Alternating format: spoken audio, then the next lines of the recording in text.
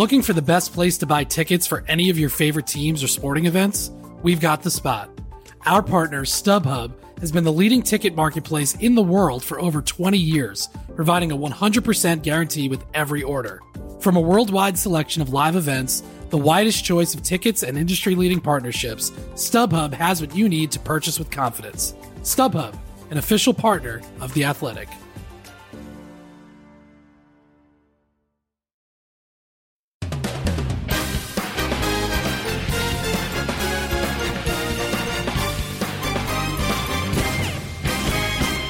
Welcome to The Audible. I'm Stuart Mandel, joined by Bruce Feldman. As always, we get together on Monday morning and recap the weekend in college football. And Bruce, there was a moment Saturday night that was just epic in terms of sports TV watching.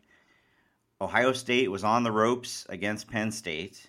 You're at a game where that would end up being the most combined yards in the history of college football, Oklahoma, Texas Tech. Leonard Fournette is announcing his return to college football. He's just broken off two 75-yard touchdown runs. And then at the same time, the Cubs are clinching a spot in the World Series since the 1940s. There was a lot going on. There was. Usually when I'm doing games, because I can't watch anything, maybe the hour before when I'm on the field through the end. But I usually have my brother text me, updates or whatever. And there was a flurry of stuff. At one point, he was like, Cubs are up 5-0. I'm like, I don't care about the Cubs. It was like, what's up with Ohio State? Yeah. You look up on the scoreboard and it's 21-7, and then all of a sudden it's flipped. And, I actually thought Penn State would give them a pretty good game.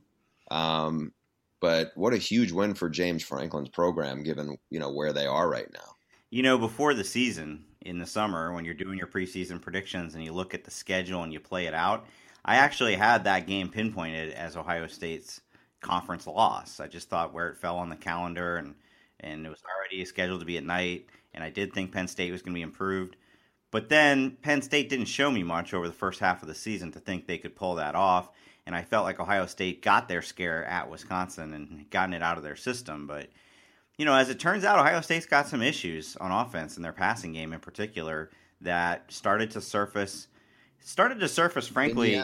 Indiana. After that Oklahoma game where JT Barrett threw 4 touchdown passes. Now, as you saw firsthand, that may have had more to do with Oklahoma's horrendous defense, and we'll get into the Oklahoma a little bit later. But at the end of the day, 2 special teams gaffes did Ohio State in for the most part, including the field goal block. They got returned for the go-ahead touchdown, but then it was really stunning on the last series that their offensive line was just so overwhelmed by Penn State. They could not protect Barrett. He gets sacked on consecutive plays. And what's strange about that is I don't feel like Ohio State's offensive line had been noticeably bad before that. I felt like they were doing fine this season. Well, I think it's Billy Price and Elfline had done well. It was Isaiah Prince, Michael Jordan, who's really the young player, and Jamarco Jones. What kind of puzzles me a little bit was Penn State had 3 really good defensive linemen last year who moved on, and I did not think that they would not be good enough up front. But, Garrett Sickles, who's been in the program for a while, played really well.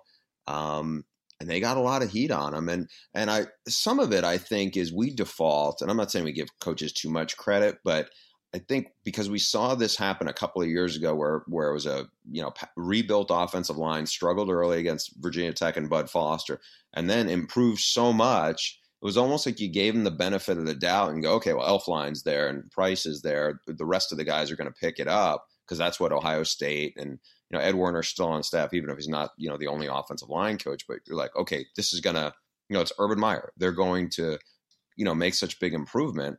And, give credit to Penn State. I mean, I thought for them to play that well, that's a lot more than just, a whiteout did that. Those players, I mean, that's I think we talked about that as a podcast last week where, I remember saying 2 years ago, Ohio State was on the ropes against Penn State. And they didn't give up any big plays. And, I thought Bob Shoop did a really good job on his defensive play calling in that, and they limited them. This surprised me because I didn't think Penn State had as much talent on, as they did even that group a couple years ago. Yeah, I love the whiteout. It's a really cool thing to see, especially in person. But the whiteout doesn't win football games. And, there was a talent differential here. I said it many times. I thought they couldn't pull this off just because they don't have the kind of roster Ohio State does. Ohio State's defense did what it usually does, did what it's supposed to do, mostly contained Penn State. But the offense has issues. And after the game, Urban Meyer got asked a lot about why Curtis Samuel didn't get more touches when he's clearly their most valuable weapon on offense. And JT Barrett, I don't know. I don't know that whether he's struggling as a passer, one thing that's definitely, that was a concern coming into the season and has come to fruition is they just don't have a receiver who scares you deep. Well, that's the thing. Michael Thomas was a really good possession receiver and a clutch guy last year, but that was missing after they won the national title. They have Devin Smith move on. What's interesting is Ohio State, you feel like, has a ton of speed on offense, and it's almost like you assume, okay, they have really fast guys. Somebody should be able to be the stretch the field guy, but for whatever reason, that hasn't developed to the way we think. Now, look, I'm sure, 99% of the, teams in college football would trade their skill guys for what Ohio State has. Yet that does seem to be like one element that they don't have. And I don't want to jump too far ahead to the Michigan game, but, Michigan has better secondary guys, better defensive personnel than anybody that Ohio State has seen, and certainly better than Penn State has seen. But as I wrote about Monday morning, we agree this was a tremendous win for Penn State and for James Franklin, and should get any of his critics off his back for a while in terms of, yes, they are heading in the right direction, regardless what happens the rest of this season. Not much changed for Ohio State. In the end of the day, season was going to come down to the Michigan game. It's still going to come down to the Michigan game. There is a tiebreaker scenario that they would want to avoid. In fact, what they want is they don't want Michigan to lose before then. So on the possibility that they and Penn State end up tied in a two-way tiebreaker, Ohio State could win the three-way tiebreaker. And today, to make the playoff, they needed to beat Michigan and win the Big Ten, and they still need to beat Michigan and win the Big Ten. Now, lots of people jumping off their bandwagon like crazy because they just don't think they can beat Michigan, or maybe can't even win all their games before then because of the way they're playing. And I would advise against jumping to that conclusion necessarily, because I have seen this movie 3 times before. Every time Urban Meyer has won a national title, they lost a game in September or October. They didn't look great on offense. And by the end of the year, and most recently this was the national title team, who would have guessed early in that season that by the end of the season they would be this offensive juggernaut? I almost feel like it was better for them to get the loss out of the way now, and that rather than going undefeated into the Michigan game, in that it's a wake-up call. They can start to reevaluate a little bit what they need to do differently. My opinion hasn't changed. I'm still picking Ohio State to win the Big Ten. Okay. My opinion hasn't changed either. I'm still picking Michigan to win the Big Ten. Right. That's what I picked before. So I don't have any problem with that. They've been absolutely dominant. But here's what I want to bring up. Do we get a little too carried away sometimes when a team is winning week in, week out like that? Here's my point. Look at the two teams' schedules to this point. Ohio State has played 3 top 15 teams on the road. They beat 2 of them. They lost to the third by a field goal. Michigan. Wait. Okay. In your head, after what you just saw, still I get it. Do you feel like Penn State's a top 15 team? We'll see. We'll find out. Ohio State has played 3 teams on the road that are now 5-2 and all ranked in Oklahoma, Wisconsin, and Penn State. Beat 2, lost to the third on a field goal. Michigan, as dominant as they have been, believe it or not, at this point in the season has only played 1 road game, and it was at Rutgers. How do we know that they wouldn't struggle similarly if they actually start playing some decent teams on the road? We don't know that. We don't. And that's why, it's fun to see the speculation going in here. I don't know. And I'm going to say this, though. The reason why I wasn't all in on Ohio State going into the year was I thought because they were so young, I thought they'd be inconsistent. I mean, I wouldn't be surprised if they stumble again before they get to Michigan. Yeah, it's possible. They've got Nebraska coming. They've got Northwestern coming there this week. 3-1 in the Big Ten. I expect Ohio State to win by 25. They've got Nebraska coming there, but ultimately, I don't want to rain on the Huskers parade at this point, but they haven't played anybody of note. Their best win is against your alma mater on the road, right? Well, they're one of those teams. Everybody's schedule falls differently. In Ohio State's case, they got a bunch of tough games early. In Michigan's case, in Nebraska's case, no, more so in Nebraska's case, it's all coming up ahead for them, and so they are 7-0, and all credit to them for that. They were 5-7 last year, so obviously they've made major strides. But I agree, they haven't played anybody yet. They're going to play Wisconsin this week, a banged up Wisconsin team. It's on the road, and then they have to go on the road to Columbus. So their record could look a lot different 2 weeks from now. Is what you're saying. Hey, can I follow up on Ohio State? Let me walk down this road with you, and you tell me if you agree. So let's take your hypothetical that Ohio State runs the table and finishes the year 12-1 and beats Michigan and probably beats a top 15 other team. I'm guessing, whether it's Wisconsin or Nebraska, right? Again. Mm-hmm. But Clemson wins out. Please tell me you're not going to do the 4 undefeated team scenario. Why would I not? Because it's never happened in the history of college football. Everybody always gets all worked up that there's going to be too many undefeated teams. Trust me, there will not be 4 undefeated teams. Let me do it a little more manageably here. Clemson goes to Florida State and loses close. Mm-hmm. Now we're talking more realistic here. Yeah, Clemson goes to Florida State this weekend and loses close. Alabama, they run the table. They're going to be in. Washington runs the table. They would be in. What do we look at the ACC compared to an Ohio State? Does Ohio State definitely go in? You want the 4 teams involved here to be undefeated Alabama, undefeated Washington. Let's go all the way in. Let's say West Virginia is 12-0. Okay. Would you take a West Virginia 12-0? I mean, we don't need to worry about the ACC, or let's say the ACC and the SEC is whatever it is, and let's say Washington wins the Pac-12 undefeated. The one I wanted to ask you about, and I should have gotten into it easier, is 12-0 West Virginia wins the Big 12, has not lost, versus 12-1 Ohio State, having beaten Michigan, but lost to Penn State. Yeah, I mean, it's very tough to imagine a scenario where an undefeated Power 5 champ gets left out. It just is. And I know the Big 12 is weak, and West Virginia is only going to get... And by the way, this is the week that convinced me that, yes, West Virginia is going to win the Big 12, not Oklahoma. Oklahoma's defense is terrible. West Virginia's is very good. Are they going to go undefeated? I don't know. If they do, I wouldn't think they would get left out of the playoff. So Ohio State, in that case, really doesn't control its own destiny. No. Yes, kind of. I mean, they don't control their own destiny. You don't kind of control your own destiny. You either do or you don't. Here, let me just read to you what I wrote in this column. Because first of all, there are not going to be 4 undefeated Power 5 teams. I probably agree with you, but just okay. So I'm more concerned. And look, I feel like whether it's Baylor or West Virginia, if there is an undefeated Big 12 team, I think I'm telling you, if there's an undefeated Big 12 team, they'll be in, and so will any other undefeated Power 5 teams. But there would still be room for a 1-loss team. There is a 0.1% chance that a 12-1 Big Ten champion Ohio State would be left out. Is this FPI math? No, this is SLM math. They would have wins over the current AP number 2 team, Michigan, number 7 team, Nebraska. Maybe they won't be anywhere near 7, but they'll be ranked. Number 11, Wisconsin, and number 16, Oklahoma, plus whoever they play in the Big Ten title game. That team's not getting left out of the playoff. I mean, I don't know what to tell you. And you mentioned Clemson. Let's say Clemson. Let's say Clemson runs the table. It's not a stretch. Mm-hmm.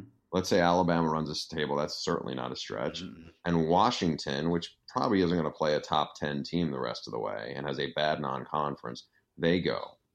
And then it's West Virginia or Baylor. Now, look, they both... Again, you've now done the first time in the history of college football for undefeated team scenario. So you've given me the Stuart Lamont Mandel logic here of this is how it's going to play out. and on October 24th. I'm just saying. I'm saying that you shouldn't be doing this undefeated thing. This isn't the BCS. It's a podcast, Stu. What you need to do is This compare. is a podcast. We are built to turn over a lot of rock. If there are 4 undefeated Power 5 champs, those will be the 4 playoff teams. Is that what you want me to say? That's what I'd like you to say. They would be the 4 playoff teams. End of debate. The question you brought up. Okay, here's a better example.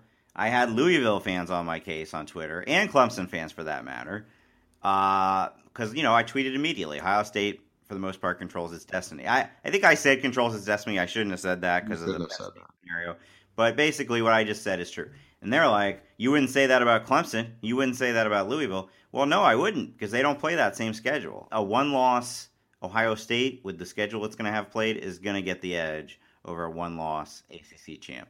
Now, I say that even though Clemson's win over Auburn is looking better every week. Yes, and give credit. Look, Clemson, it's not their fault. They scheduled 2 out of their non-conference schedule. They have 2 SEC teams. It's not their fault that South Carolina fell apart at the end of the season. Yeah, but regardless, as I just rattled off, Ohio State, if they win out, and that's a big if, would have 1, 2, 3, 4, 5 wins over top 25 teams, assuming the Big Ten West champ is ranked.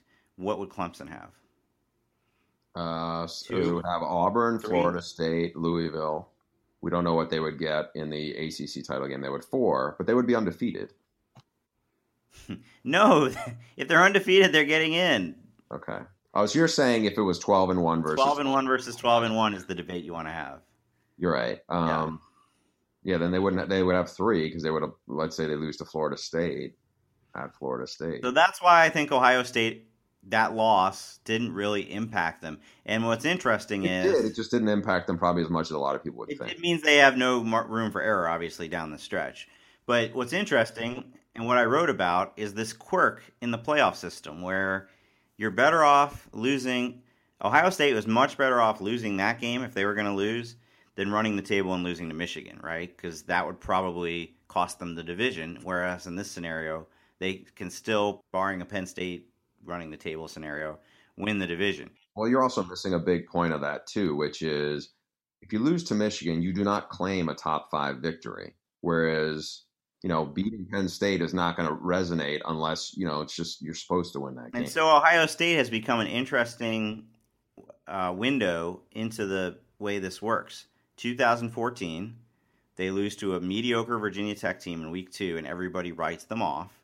And even late in the season, I remember a lot of people saying, no, they can't get in. They lost to Virginia Tech. Because that was a very old school AP poll mentality where you get judged mostly by who you lost to. Now you get judged by who you beat. So they lost to Virginia Tech. They ran the table from there. They ran up a bunch of top 25 wins. They were fine. A year later, Ohio State also only lost 1 game. But in this case, it was to Michigan State, which then won the division instead of Ohio State. Michigan State's loss was to 5-7 Nebraska. If you were comparing them by who they lost to, Ohio State would clearly get the edge. But that's not how this system works. It's who you beat. So there's this weird quirk, and people can debate whether it's a good thing or a bad thing, where basically everybody gets a mulligan. You can lose to a 5-7 team. You can lose to a 6-6 non-conference team, so long as you go on and beat the really good teams in your division and win the division. I saw one of my a guy I used to work with at ESPN tweet something out that I thought was interesting, and it was like the fact that Ohio State can lose this game and still make the playoff. I don't want to take what he said too far. Maybe I'm not sure that's exactly what he meant, but it was like kind of almost lamented that in the old system that might have knocked because it would only be 2 teams as opposed to 4. Right. He values the regular season to some degree. How do you feel about that? Well, that's what the BCS people were saying for years. How do you feel about that, though? I disagree. I think what the playoff has done is reduced the value, win or lose, of one individual game. I can't dispute that. BCS, 1 loss, you might be done. That's not necessarily the case anymore. But in return, it's made a larger number of games meaningful. Do you remember the year that Auburn and Oregon went to the national title game? It got to conference championship weekend, and the only games that mattered were the Auburn against a pretty bad South Carolina team in the SEC championship, and Oregon against, I believe, a 5-6 Oregon State team in the Civil War, and that was it. Nobody else, unless one of those teams lost, which they weren't going to, that was the end of it. And now, last year we went into the conference championship game weekend with 3 of the 4 spots on the line. Oklahoma had already wrapped one up. The year before, they were all on the line. So I would argue that more games are meaningful, but it's much rarer that one game is going to make or break your season. Although, as I just said, you could say Ohio State's loss to Michigan State last year definitely made or broke their season. Yeah, I think that I agree with you on all those things. Let me ask you this. I went to do my Heisman top 5 this week, dropped JT Barrett out. Who am I going to put in instead? And I'm looking at Joe Mixon, who had an insane game the other night. And I don't know why he never gets mentioned for this, but maybe it wouldn't have looked this way going into the game. But if we were going to give Christian McCaffrey the award last year for that, that all-purpose stat, Joe Mixon's averaging 207 yards of all-purpose yardage a game. Only Carlos Henderson from Louisiana Tech is higher. I put him in there, but I also put Baker Mayfield in there. I couldn't separate them. Baker Mayfield also having a huge year. And then on top of that, as soon as I put that out there, people are like, no, you got the wrong one. It's Dede Westbrook. He's having a huge, huge season. Which, if any of those guys, would you have in there? Well, I didn't have any of the 3. And, part of me thought the most impressive player on the field was not wearing an Oklahoma jersey. It was Pat Mahomes, because they actually got pressure on him. They could not tackle him. They could not sack him. He would just shake guys off. And there was a lot of it that felt like Pat Mahomes had, referred back to some street ball stuff that, that was what he did last year. And that's kind of, he makes all these crazy throws against his body and, off platform throws and with guys all around him. And it's very impressive. Now, I thought, Baker averaged like 20 yards an attempt, but I think that's how wild the game was. When Dede Westbrook has 200 yards receiving and is like the 4th most impressive stat line there, it's mind-boggling. And, it was the game itself had a ton of energy to it. It was the most charged up scene that I've done a sideline for by far. Part of it was Baker Mayfield's coming back. So, you walk out before the game, you see all these shirts with Traitor on them about Baker. As soon as he takes the field, a fuck you Baker chant starts up, pretty clear. And then, he eats it up. When I talked to him earlier this season, I had mentioned about Tech, and he was like, Cliff and I and all my teammates were all good. Everything. I respect those guys, and I appreciate that they had, they had voted on my behalf, so I get the extra eligibility in the Big 12. So, I know the fans, they really hate me. And I think he kind of likes it. He's like, that's what makes college football great. And he embraced it. And he came out and, he threw 7 touchdown passes as an OU record. I thought that was pretty amazing. Now, Westbrook is interesting in that. So he had a pulled hamstring that bothered him in training camp and slowed him down for the first 3 weeks of the season. They had a bye week. And then he lit up Texas, and he has been the best player in football for the month of October. He's averaging like 200 receiving yards a game. He has 10 TDs in 4 games.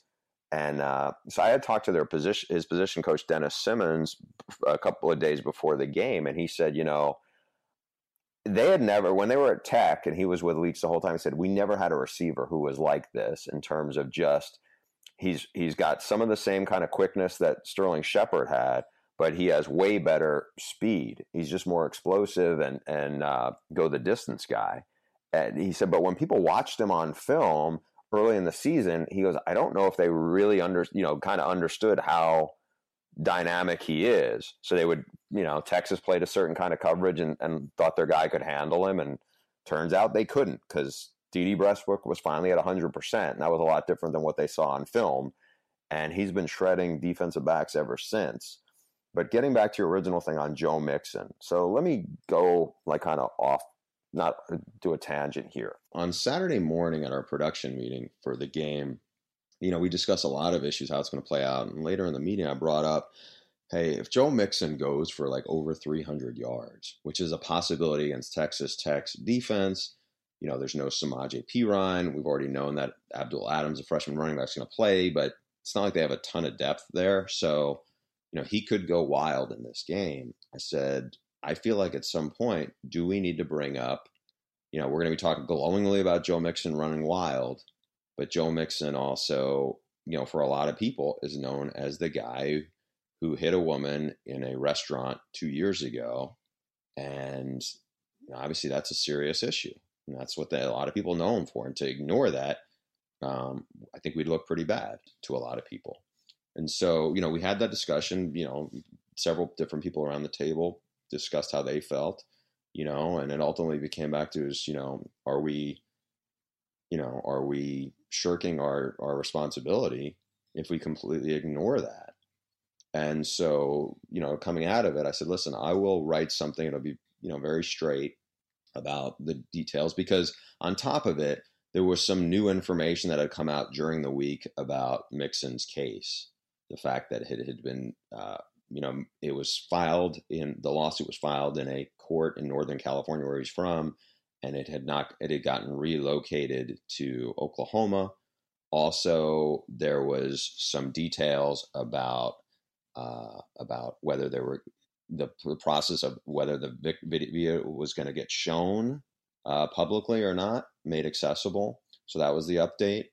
So what I was going to, do a quick backstory on that in one of my sideline hits. And then Joe Davis, who's our play-by-play guy, was going to, kind of handle the update of the last week. So, well, sure enough, Joe Mixon, goes off. He has almost 300 yards rushing, over 100 yards receiving, puts on an amazing display on the field. And the discussion as it went late in the second quarter, early in the third quarter is, okay, well, if Mixon goes for, hits a career high, I think we got to do it then. So, and it's hard to find in a game, especially when both teams are so much back and forth, because I was going to, I had written this out. I wasn't going to just wing it where, you may say something you just don't want to say in retrospect because it's obviously a sensitive topic. Producer goes, hey, I'm thinking here we may have a spot to do it. It was, I want to say it was late in the third quarter. And so I started into it, and it's Joe Mixon made headlines at OU long before he'd ever played in a game for the Sooners, involved in a 2014 incident at a restaurant where he struck a woman in the face. The woman suffered broken bones. Mixon later said through an attorney that he had acted in self-defense. As I'm seeing, going through this, I see Oklahoma's about to run a play. So it's like, okay, back to Joe. And then he comes back to me, as I finished. It was an ugly incident that for many folks has defined Joe Mixon. Sooner coaches say, though, that he's actually one of the last guys they'd have expected to have been involved in something like that. Earlier this week, Bob Stoops told us that Mixon brings positive energy every day and has become the most popular guy on the team amongst his teammates. And I'd also said that he was suspended by OU for a season in 2014. So we kind of went into it, and I felt like we handled it I thought we handled it appropriately. I thought what Joe said coming out of it was well done, and we kind of went on with it. Now I saw a bunch of OU fans took issue with us bringing it up, me in particular bringing it up. That was 2 years ago, and that wasn't the right time for it. And so I would ask you, when it comes to, because you're writing about Joe Mixon too, we're talking about him. I'm not saying every time Joe Mixon does something, this has to be brought up with him, whether he has a good game or a bad game. But, I mean, how should the media handle this? You did the right thing. It's part of his story. One way or the other, it's, every player has a backstory. This is a huge part of his backstory. And I would even say backstory is not even necessarily the accurate way to put it. He's still part of an ongoing civil suit in this. So obviously it's a part of his story. One thing you said, though, is right. You cannot even tweet, oh, that was a nice run by Joe Mixon, without getting back 10. Did he punch somebody on the way? I'm looking at one right now from 30 minutes ago because I did put him in my Heisman list. Are you going to take Mixon back off when the video comes out of him breaking that girl's jaw? 2 points. One, like you said, they did suspend him for a year. This is not a Josh Brown situation where this happened and they haven't punished him and and it just looks completely ignorant. I know people think he should have been kicked off the team, and that's a valid point, but he was suspended for a year. I think he's part of the team and he's playing, and so if he's doing well, and like I just said, I think he's having one of the 5 best seasons in the country, you can't ignore that. But at the same time, this is no question part of his story. And to that person's point, I feel like OU, when they made this decision to keep him on the team, put themselves in a bit of a race against the clock. That video is going to come out, and people have seen it. The media members in Oklahoma have seen it, and it's awful, apparently. And, I mean, he punches a woman in the jaw. And if that video comes out, the level of outrage, much like when the Ray Rice video came out, is going to be through the roof. And so if you're Oklahoma right now, you're in a race against the clock. You're hoping it doesn't come out before the end of the season, because I think it's fairly assumed that he'll turn pro after this season. Yeah, just as a couple of footnotes onto that. One thing because I was at the Orange Bowl, it was the only time Joe Mixon had really spoken publicly and taken questions, because he had to in that setting at media day. And it was pointed out to me by some people at Oklahoma. It's like, his responses to some of these questions, Oklahoma can coach him up, as most, schools do, about how they handle their players and in their media training and whatnot. But Joe Mixon ultimately, as you said, this is part of a civil lawsuit. He has lawyers who are advising him on what he should say and how he should handle those too. And that is going to trump what Oklahoma, is going to suggest he say. The other part of this, which is, as we spoke about the game, coming off the field after the game, I'm walking back to the truck, and I happened to run into Cale Gundy, who's a longtime OU assistant. And, he was talking about Mixon, and he just said, he is the most talented running back we've had since I've been here. And that stopped me for a second. I know he's a terrific talent. But I was like, wait, weren't you here when Adrian was here? Adrian being Adrian Peterson. He goes, yeah, I recruited Adrian, and I recruited DeMarco Murray too.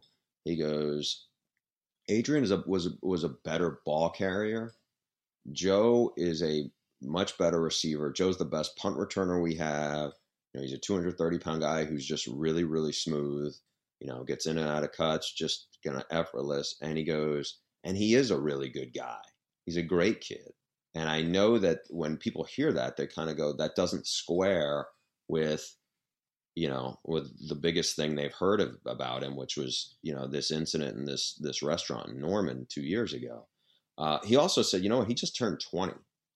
And the fact that he is that young, and, he turned 20, I think, in late July.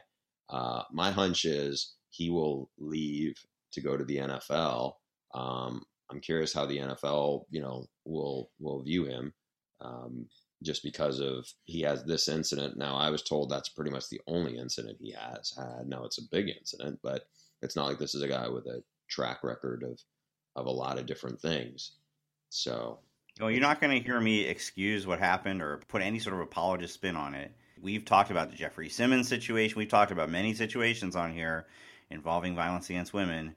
Joe Mixon's should not be written off in any means. And I'm not entirely surprised, though, that you got the response that you did, because I do feel like TV broadcasts are treated a lot differently than print columns or even other forms of TV where you talk about the news of the day. There is kind of a expectation, I guess, that when you watch a football game, you're going to watch the football game, and a whole lot of viewers, they want to hear about the game and nothing else. And so I understand, I guess, why you would have gotten some blowback on that, but that's naive to think that you wouldn't bring it up. And if he continues to play like he has, and especially if he ends up becoming a serious Heisman contender, every crew that does their game is going to have the same discussion.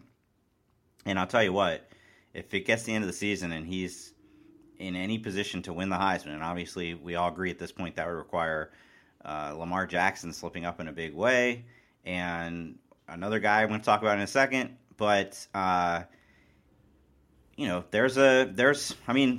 Newton didn't punch a woman. There was NCAA eligibility questions about him, and people didn't vote for him that year because they felt like they felt bad about it. They felt like it wasn't right to vote for him that year.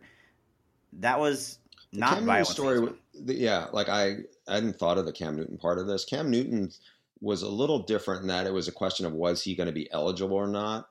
Look, I remember I got some blowback because I voted Honey Badger, and Honey Badger had missed a game, I think, what was it, like for a marijuana deal for one game? I don't even remember, but I think he sat out one game for it.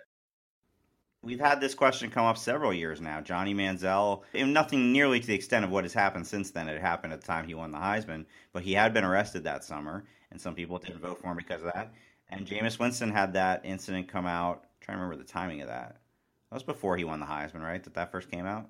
Yeah, I believe so, because I remember being at the Heisman ceremony, and it was the day before, and it was a very awkward handling by the Florida State PR guy who was with him. They kind of pulled him away. Jameis's attorney was actually there, and to Jameis Winston's credit, he handled it that day the best. I remember in this setting, there was a bunch of us around him when he came to answering the questions.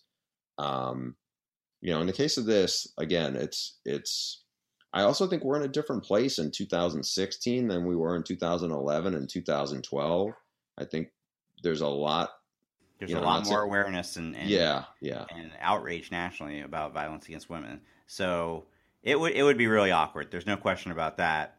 I want to ask you about another potential Heisman candidate, a guy who I saw you have on your top 5, and that's Leonard Fournette, who, when he's healthy and playing, I don't think anybody would dispute he's one of the best players in the country. But here's another unique situation. He has missed 3 games to injury. LSU is going to play one less game than everybody else because the South Alabama game got canceled to make room for the Florida game. Can a guy win the Heisman Trophy while playing 8 games?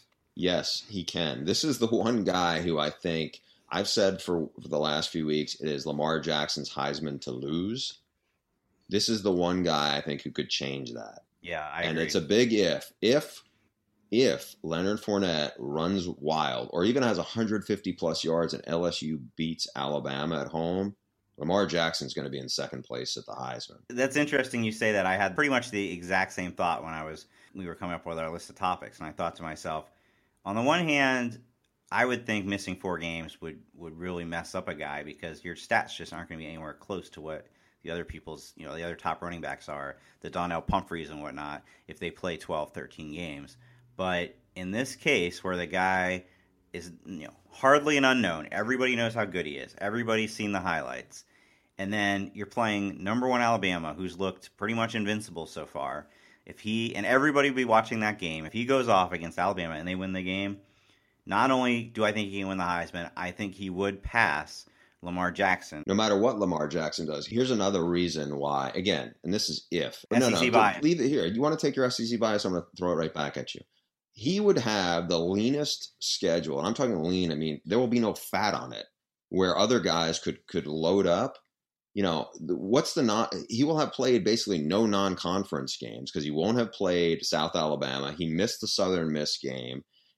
And that's the one game. It was on the road. Wisconsin's got a really good defense. He ran for 138 yards, had another 38 yards receiving. It's not his fault that everybody else on his offense sucked that day. So he would have just an SEC schedule. And by the way, in SEC play, he's averaging 9 yards a carry. So his schedule at the end of the season, he would have played Wisconsin, who's currently ranked, Mississippi State, who's definitely not, Auburn, who is ranked, Florida, who is ranked. Ole Miss was ranked. They're not going to be ranked anymore. Alabama. Arkansas was ranked. They're not ranked anymore. And A&M, who's ranked. Yes, you're right. And also, if they beat Alabama, they might be heading toward the SEC championship game. So, but I don't think they're going to beat Alabama. My thought on Alabama at this point is nobody's beating them. Yes, I'm with you. By the way, I did talk to Ed Ogeron on Sunday a little bit about Fournette. And he made what I thought was a good point. He goes, he is not like what a lot of these guys want to think he is. Meaning all the people who said, yeah, he'll shut it down and he'll save himself for the NFL. He goes, they don't get, he busted his ass to get back in this game. It pissed him and it pissed off a lot of guys who could have left early for the NFL, last year, the Tre'Davious Whites and Kendall Beckwith. He's like, because they know Ole Miss whooped them last year, and they were not happy about that. And he goes, people do not get how big a deal LSU is to Fournette. He goes, he's like I am. This is his state. He came here to represent that state, and it really means something to him, and he feels connected. And he goes, that's part of why he runs so violently. I don't know. I thought it was a pretty interesting perspective on a great talent. No, I'm glad you brought that up, because that take, which is more prevalent than I would have imagined, I've gotten asked about it in radio interviews and stuff when he was still out, should he just shut it down, is such baloney. It's bullshit, actually. There you go, Stu. Yeah. It's so ridiculous. It's basically, if you're saying that, then you're probably not a big college football fan. You're probably a big NFL fan who views these guys solely as commodities, as draft prospects, not as people, and who college students who form bonds with their teammates and with the school. And yes, they're thinking. I'm sure Leonard Fournette thinks about the NFL. I'm sure he thinks about his health and the amount of money he can make. But right now, I'm sure he thinks first and foremost about trying to win the SEC title. And that may sound cheesy. And the people who are, think that these guys are indentured servants and that the NCAA system is so stacked against them are going to say, why should he play for free and risk his body against these guys? Well, you know what? The system is stacked in some way, and that the NFL won't let you turn pro earlier than 3 years. But it's just insane that people think these guys should just view themselves solely as draft prospects and not care about their actual college career. If somebody actually wanted to do that, and remember, people thought Clowney should do that. If somebody got halfway through their junior season and said, all right, I'm just going to shut it down, I don't want to risk injury before the NFL draft, guess what? It would hurt their draft stock. Yeah, I think you're talking about the wiring of what makes a great player as opposed to just a great talent. I think there's a difference. We mentioned Alabama just in passing, so I did this on Sunday in my notes column. I will do it now. Yes, I was wrong on the pick of saying A&M would knock off Alabama. Join the club. I did not feel that bad about it when it was 14-13. Yeah. And then all of a sudden I'm watching the game from the Texas Tech press box, and they get a 3-and-out, and I'm like, this is going to be interesting, because Alabama should have been way up more than 13 points early on. And then all of a sudden it's like they get a roughing the passer, and Alabama gets the ball back or gets to keep the ball and ends up scoring. And then it's 3rd and 20 something. I'm thinking, man, if A&M just punts the ball here, and sure enough, the player gets stripped and it's a touchdown and the dam breaks. I say all that just to get to this. Jonathan Allen is now in my Heisman top 5. He was the best player on the field with a lot of great players, I thought.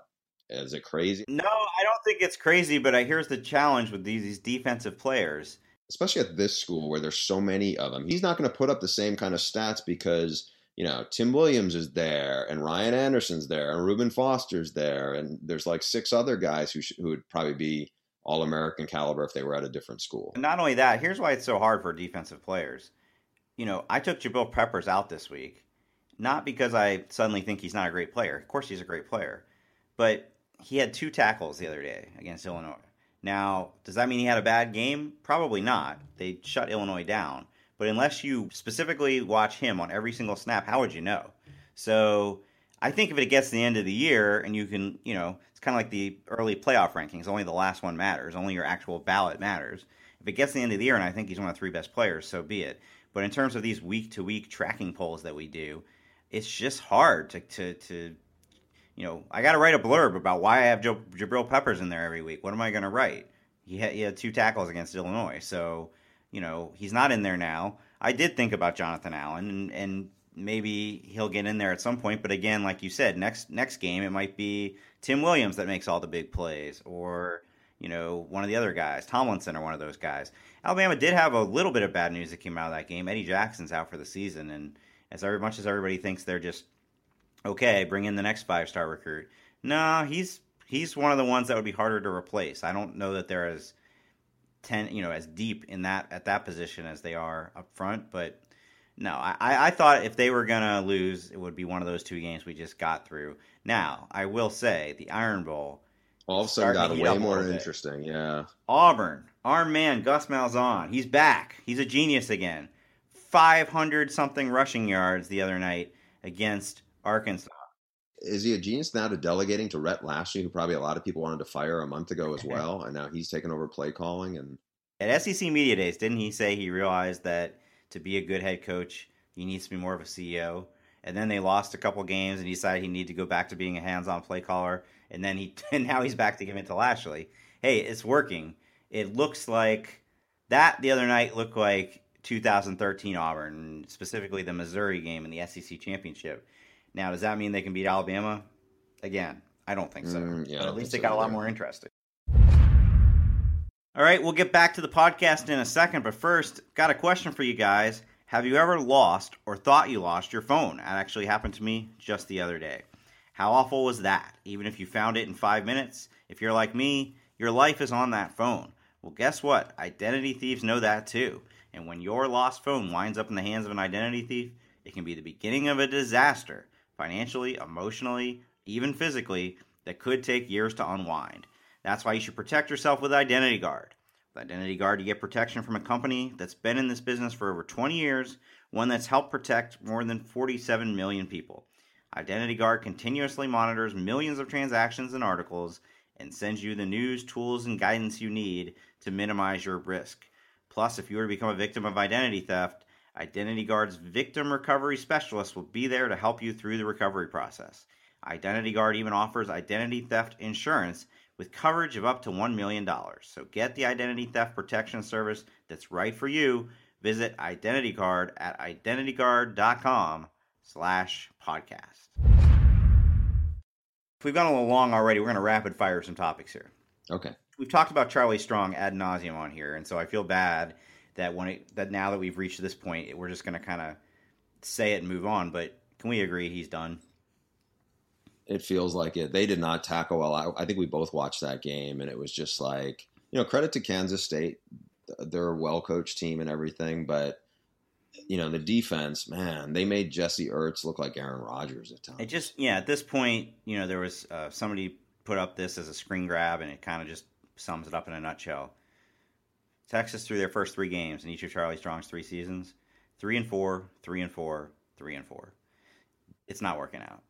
It's not going to work out. Now, I guess the question is the guy who everybody assumed to be the number one absolute wish list successor, Tom Herman, slipping in his stock at all after they got crushed by SMU the other night, and Houston is now not even remotely part of the they're not going to win their conference probably, and they're certainly not going to be in the New Year's Six conference. They may not. Yeah, they probably won't even win their division because they're probably going to play in like the Boca Raton Bowl.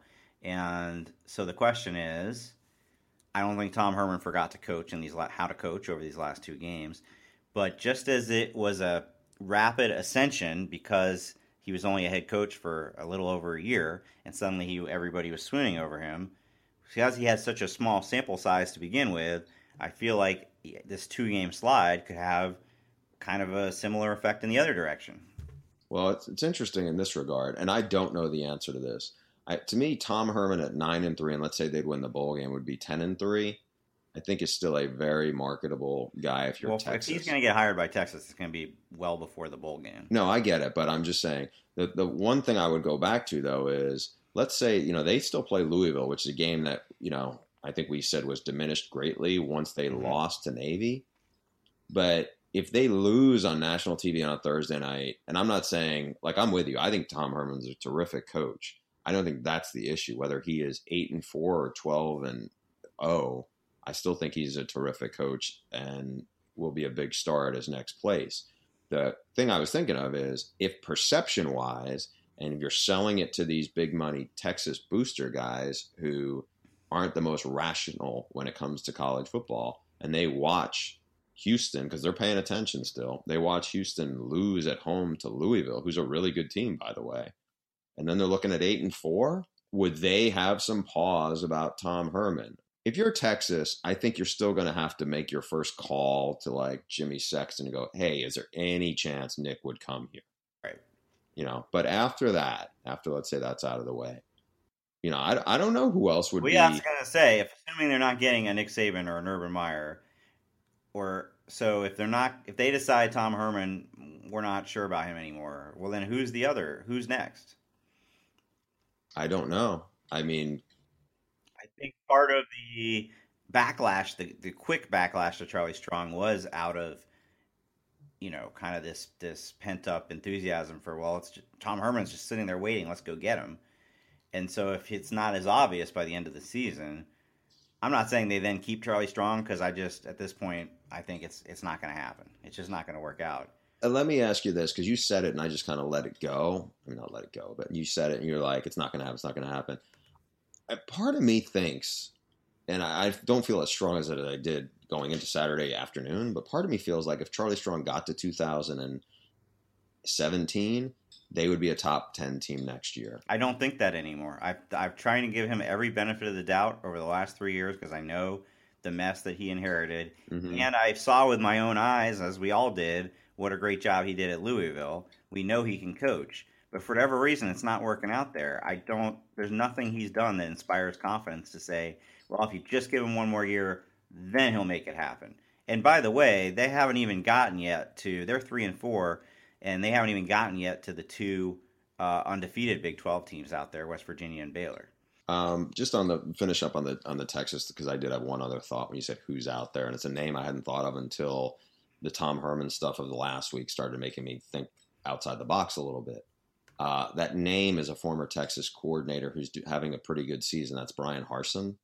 Yep. He's also a young coach. I don't know how high he'd be up on the radar, but they are. They probably will. My hunch is they will go 12-0, and he has a little more head coaching experience, and he was at Texas relatively recently. Go 12-0, huh? Yeah, I do, but interesting timing for you to bring that up. I'm not necessarily disagreeing, but they did everything possible to blow that BYU. They've had a bunch, like they did last year when they turned it over like 8 times against Utah State. They did lose that game. This one they didn't. That was one of the more interesting games of the season to me, the BYU Boise game, because of Kalani Sitake's insane play call on calling. You watch what you say about Kalani Sitake. If you besmirch his name, Lindsey Schnell will beat the shit out of you.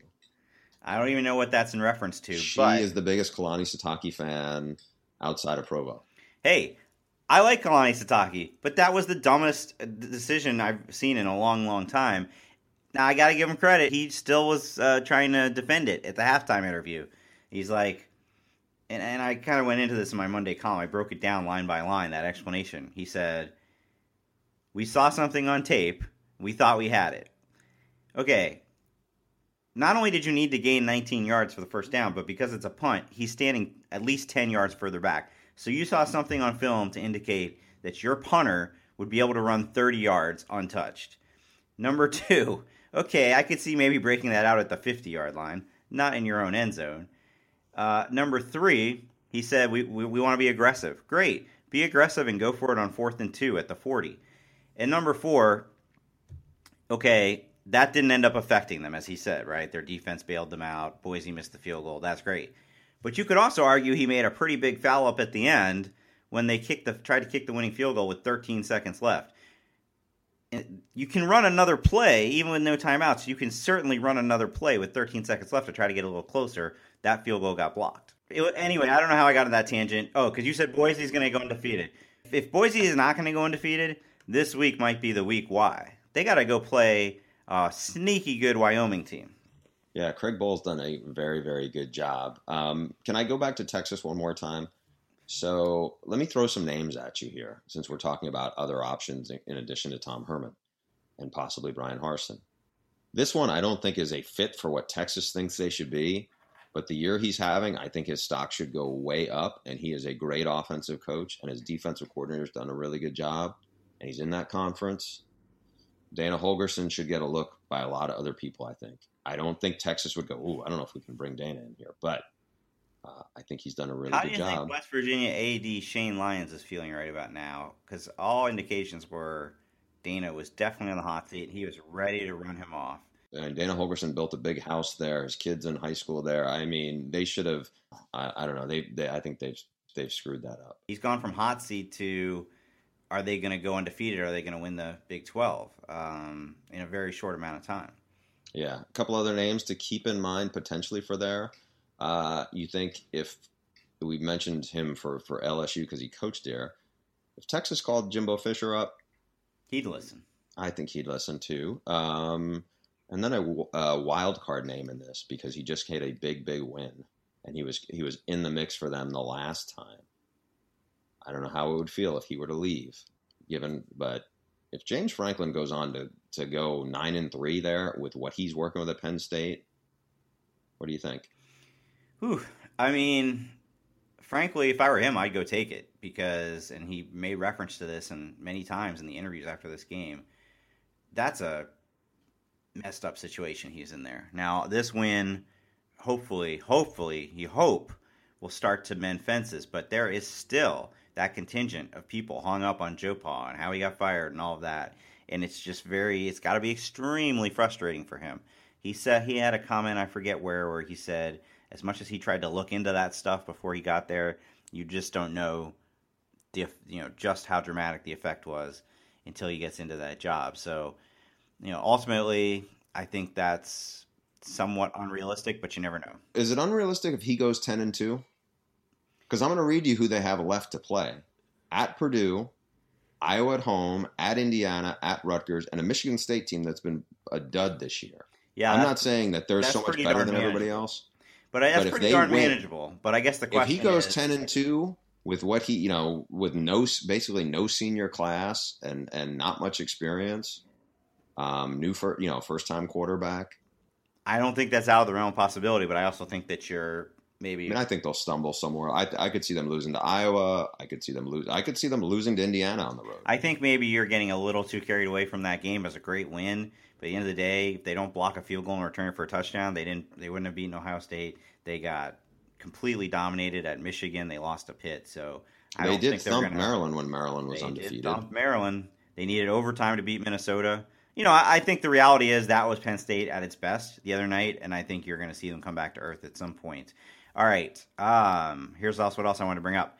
The Fresno State job is open officially. We thought it would be at some point. Tim DeRuyter is out after a really puzzling descent. He had such great success with Derek Carr, and then my quick theory on that, I think that there was an element there of, hey, we won 10 games early. Let's see if we can flip it and get to a bigger school.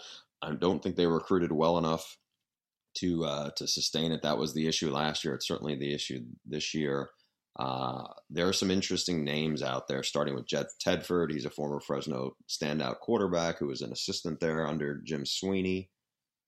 Did really well at Cal, but at the end, had a 3-9 year, and there were academic issues, which quite honestly usually don't undermine a head coach, but it did there. If they make the playoff, he'll know, and then all of a sudden, I think his stock will be a lot hotter. It's the question is, will some administrators look and go, okay, we feel like we can trust this guy to not embarrass our program with some of the decisions he may make. Okay, well, out of some that are even out there already, is LSU going to hire Lane Kiffin? My gut is no. I don't even see how it could be a consideration. And again, Lane's doing a fantastic job at Alabama. Nobody could question that. But you know what you're going to get. You're going to get the guy who missed the bus with you after the championship game. You're going to get a guy who cannot get out of his own way sometimes. And I just don't think a school like LSU can overlook that. A school like Fresno State can, because they're completely off the radar. Is he a little bit like Leach in that regard? Yes, a little bit. I mean, Leach has had the good fortune in his career to work at two schools where he is outside, the media attention. I mean, look what happened this week with the comments about Arizona State, and, he got fined $10,000. We cannot have you sit at the grown-ups table at the big meal because we can't trust what you're going to do. That's the message is basically that seems to be out there. That's the message that's out there. Now, somebody might say the guy's such a great offensive coach, and we want offense, and we want to win.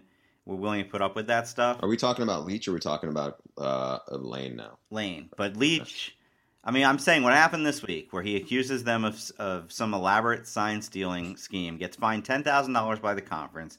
Todd Graham curses him out on the field afterward, and then he goes into his press conference and pulls a Marshawn Lynch. You think you can do that at Ohio State, Michigan, Notre Dame? No. No, certainly not. No, you can't do it at most of those schools. You might be able to do it at I don't want to put LSU out on that, but you might be able to do it at some top 25. Well, if you're going to do it, Washington State or Texas Tech is probably about the right place to do it. Louisville hired Bobby Petrino. Bobby Petrino, that's true. They took a huge chance hiring him back. There's no question about that. I mean, Lane, I don't know. I don't see. I think what he needs to do, and the reason I've been suggesting Fresno, is use that as a springboard. Go prove for a couple years at least that you can be a head coach and not embarrass you or yourself or the school, and then an LSU type school could come calling. I just don't. I think he needs Willie Taggart to win, not lose like they did the other day, and get elevated to a bigger job, because I think USF is a big enough job, and I think he's lived in Tampa. I think he would be intrigued enough by it. Perfect, an AAC job, perfect, but a Power 5 job. I mean, I suppose Purdue might call. Would he want that job? Frankly, he might be better off going to Fresno, where he could maybe win the Mountain West. A couple of other names that I've heard that would be possibilities there. I'll throw them at you. You tell me what you think. John Baxter, USC special teams coordinator, longtime Fresno assistant. I have no feelings about that. Okay. Tim Drevno, he's Jim Harbaugh's longtime protege, offensive coordinator there. He's a Southern California guy. He's from kind of near where I live. I have no feelings about that either. Ed Ogeron doesn't get the LSU job if they don't, go 4-1 over this 5-game stretch. Makes sense. I mean, obviously he spent a lot of time at USC recruiting that state. I mean, by the way, I think Ed Ogeron at this point, I'm not ready to say he should be the LSU head coach. Obviously, it depends on how things go here. But anybody who's still hung up on his Ole Miss tenure just isn't paying attention. Right. The guy knows what he's doing at this point. And if LSU doesn't want to keep him, then I would absolutely think, whether it's Fresno, whether it's whoever, should snap him up as a head coach. I do not think something's not right with the world if this ends up with him being a D-line coach again next year. Well, I think, and I don't remember who it was. Like, I know Mark Slaybaugh had, his second half predictions predicted he was going to get the LSU job. And I forgot who it was. It was one of our friends had tweeted, I think it was watching Game Day, and they discussed it. And he was like, I can't believe people are actually discussing this. Oh, they're discussing it. I think they're kind of rooting for it. No, I'm saying, I think it was either Wolken or Schroeder. Somebody from the USA Today had tweeted it out. I'm trying to remember who it was, and said, I can't believe they're discussing it. I'm like, it's not that far-fetched at this point. It's certainly not that far-fetched after they beat Ole Miss. That had to have been Wolken. Yeah. And you look at it. How can you not discuss it? Now, I don't know what he has to do down the stretch. If he beats Alabama, they may sign the contract the next morning, don't you think? I don't know if they would go that fast, but if he beats Alabama, I think there's a very, very good chance if he gets it. If they're competitive and lose to Alabama and they end up 6-1 over his games, I still think he's probably getting the job. Yeah, I think people there are rooting for him. People were kind of rooting against Les Miles by the end of it. I think they're rooting for him to get this job, but we'll see. I also, speaking of good coaching jobs, how about just a quick shout out to our man Mike McIntyre at Colorado. The Buffs get to 6 wins, and they get to it on October 22nd. And now, forget getting bowl eligible. I think what do you think? You think they end up winning the South? Yeah, this is the case where nice guys don't finish last, because it's a little bit like, it's a little bit like, they were terrible at the beginning when he got to San Jose State, and then within 3 years, they were really good. And, they've had injuries. They had to have the young backup quarterback play some big games. And, I think one of the best hires he has, and this guy doesn't get talked about enough, was Jim Leavitt. They have improved from 88th in the country in total defense last year to 11th. I know Stanford's offense is god-awful right now, but they did still beat them 10-3 at Stanford. And, I talked to Mike McIntyre Sunday morning, and we talked a little bit about what you just talked about with Leavitt and the importance of, he had decided the year before that, toward the end of the year before that that he wanted to move to a 3-4 and talk to guys at the 49ers. That's where Leavitt was, and that ended up being, clearly a good fit. But here's the other thing, and you just don't see this in college football much anymore, although actually Michigan right now is doing this.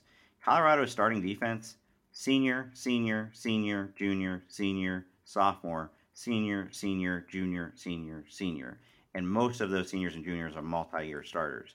So that makes a huge difference. I mean, you get guys that get that much experience, even if they struggle mightily at first, they're going to get better. And also, Stu, I love the touch of him going kind of Mike Riley and showing the picture of him bringing the team in and out, which led me to think that if Stu Mandel ever coached a team, it would be you holding a basket full of Arby's. Would you do that to your teammates? You're just not going to let this Arby's thing go, are you? No, no. I'm By the way, I now eat lunch probably 2 to 3 days a week at Jersey Mike's. They've won me over. I was a. It took me a long time. I was not. It took me a long time to become a convert. The number seven, the turkey and it's turkey and provolone on the menu. I get turkey and Swiss. It's a good sandwich. I think Jimmy John's is still my number one chain, but they're not out here. So I've come to love Jersey Mike's. I was going to ask you since you make fun of Arby's so much. When was the last time you had fast food? I've had Chick-fil-A. I mean, I eat Subway or those kind of things, but I have not had a McDonald's or Burger King or Wendy's. When I was in junior college, I You're going played back golf that far, there, huh? and our golf team. I remember we would get $5 or $6 a meal, and I remember we would stop at, I want to say Burger King might have been the last thing I You're telling had. me you have not had a fast food hamburger since junior college? Now I've been to a Chick-fil-A. I've had, but not one of those. No. Mind blown. Oh no, I mean, yeah, I've been to plenty of those sandwich places. I mean, it's not that, but I mean, just in terms of a fast food burger, no. I mean, I'll sit there, and I grew up loving McDonald's and the smell of McDonald's fries, But I know once I'm afraid if I slip off the wagon, I'll go Staples. I don't want to do that. I mean, for me, it's like in case of emergency when you're on the road and there's nothing else open at that hour. You might go through the Wendy's drive-through. But anyway, all I was trying to say is that you continue to be astounded about Arby's, and all I'm telling you is, up until a few years ago, maybe 5 years ago, I was under the impression that eating at Arby's was no different than eating at Wendy's, McDonald's, Burger King, any of those. And America has shamed me out of it. One last thing, and this has been a supersized podcast, speaking of fast food. I've been very pleased to see some acknowledgement from a friend, media critic Richard Deitch, for one thing, but others, about FS1's baseball studio show with A-Rod and Frank Thomas and Pete Rose. I think that in this playoff run with the Cubs and everything, a lot of people have taken notice. And I've even seen comparisons that maybe they've become like the baseball equivalent to the Charles Barkley Turner NBA show. It's great because we've mentioned it on the podcast here before. What you're seeing on TV, we see in the Avocado Room, where these guys just josh each other and talk baseball. And there was a 6-minute clip that went viral of like literally Pete Rose, all-time legend, showing A-Rod, all-time legend, like how he would hold the bat and where he would stand. I mean, I think it's gotten over 1 million views. You're right. I think that is one of the reasons why we love being there on the weekends, because you have the cross sport guys. It's like being in. I feel like this has been kind of cheapened than the last one was, but it's like feeling it like you're in the clubhouse a little bit, and because there's interest in the other sports. I mean, Frank Thomas is an awesome guy. I mean, obviously he was a Hall of Fame baseball player, but you get like these kind of interactions. I just remembered a year ago. I may have told this story on the podcast, and this is going to make the podcast longer. I apologize too, but I happened to be sitting in between Pete and Frank Thomas, and I think so Frank Thomas, we were watching, somebody hit a grand slam, and Pete goes, "Frank, how many grand slams did you have?" And Frank didn't know, and so I quickly like Googled it, and I was like, "Oh, you had like 11 or 16 or whatever." And Pete goes, "You know how many grand slams I had?" And I looked at him and I said, "No idea." He goes, "One." And I just said, reactively, I just said, "Only one." And it was almost like the words were out in thought bubbles and I could not pull them back in. I was like, "You dumbass, what did you just say?" I didn't mean to say like only one, you sucked. I was just surprised that, the great Pete Rose only had one grand slam. You questioned a baseball accomplishment of the all-time hit leader. I didn't mean to. It was just kind of came out the wrong way. And he goes, he was like completely around, who has the most 5-hit games in baseball history? Me. I had 170 million. It was like kind of when he gave me everything on the back of like his history. And I was like, I didn't mean it. He was fine about it, but it was just like, oh, I know you've said a couple of dumb things in the green room, before. This would be my dumbest thing that I had said. And I didn't, it just kind of came out. Yep, that's really cool. And, even I turned away from the football for about 15 minutes the other night to watch the Cubs clinch. I can't say that I'm a Cubs fan or really care that much about this stuff now. But when I was in college and I did still care about baseball, we used to go to, we at Northwestern, you'd go down as a quick ride down the L to go to Cubs games, sit in the bleachers. It was a lot of fun. Sammy Sosa was the popular guy on the team at that point. Clearly, they've turned against him since then. So it is cool to see for long-suffering Cubs fans in the city of Chicago, and most importantly, for the coffers at FS1. All right. If you enjoy the Audible, you should subscribe on iTunes, Stitcher, or your favorite podcast app. Maybe leave us a review while you're at it. Maybe you can comment on what I assume you've noticed is much improved sound quality for many reasons. Very happy about that. And of course, later in the week, we'll be answering your emails, so send them to theaudiblepod@gmail.com. We'll see you next time.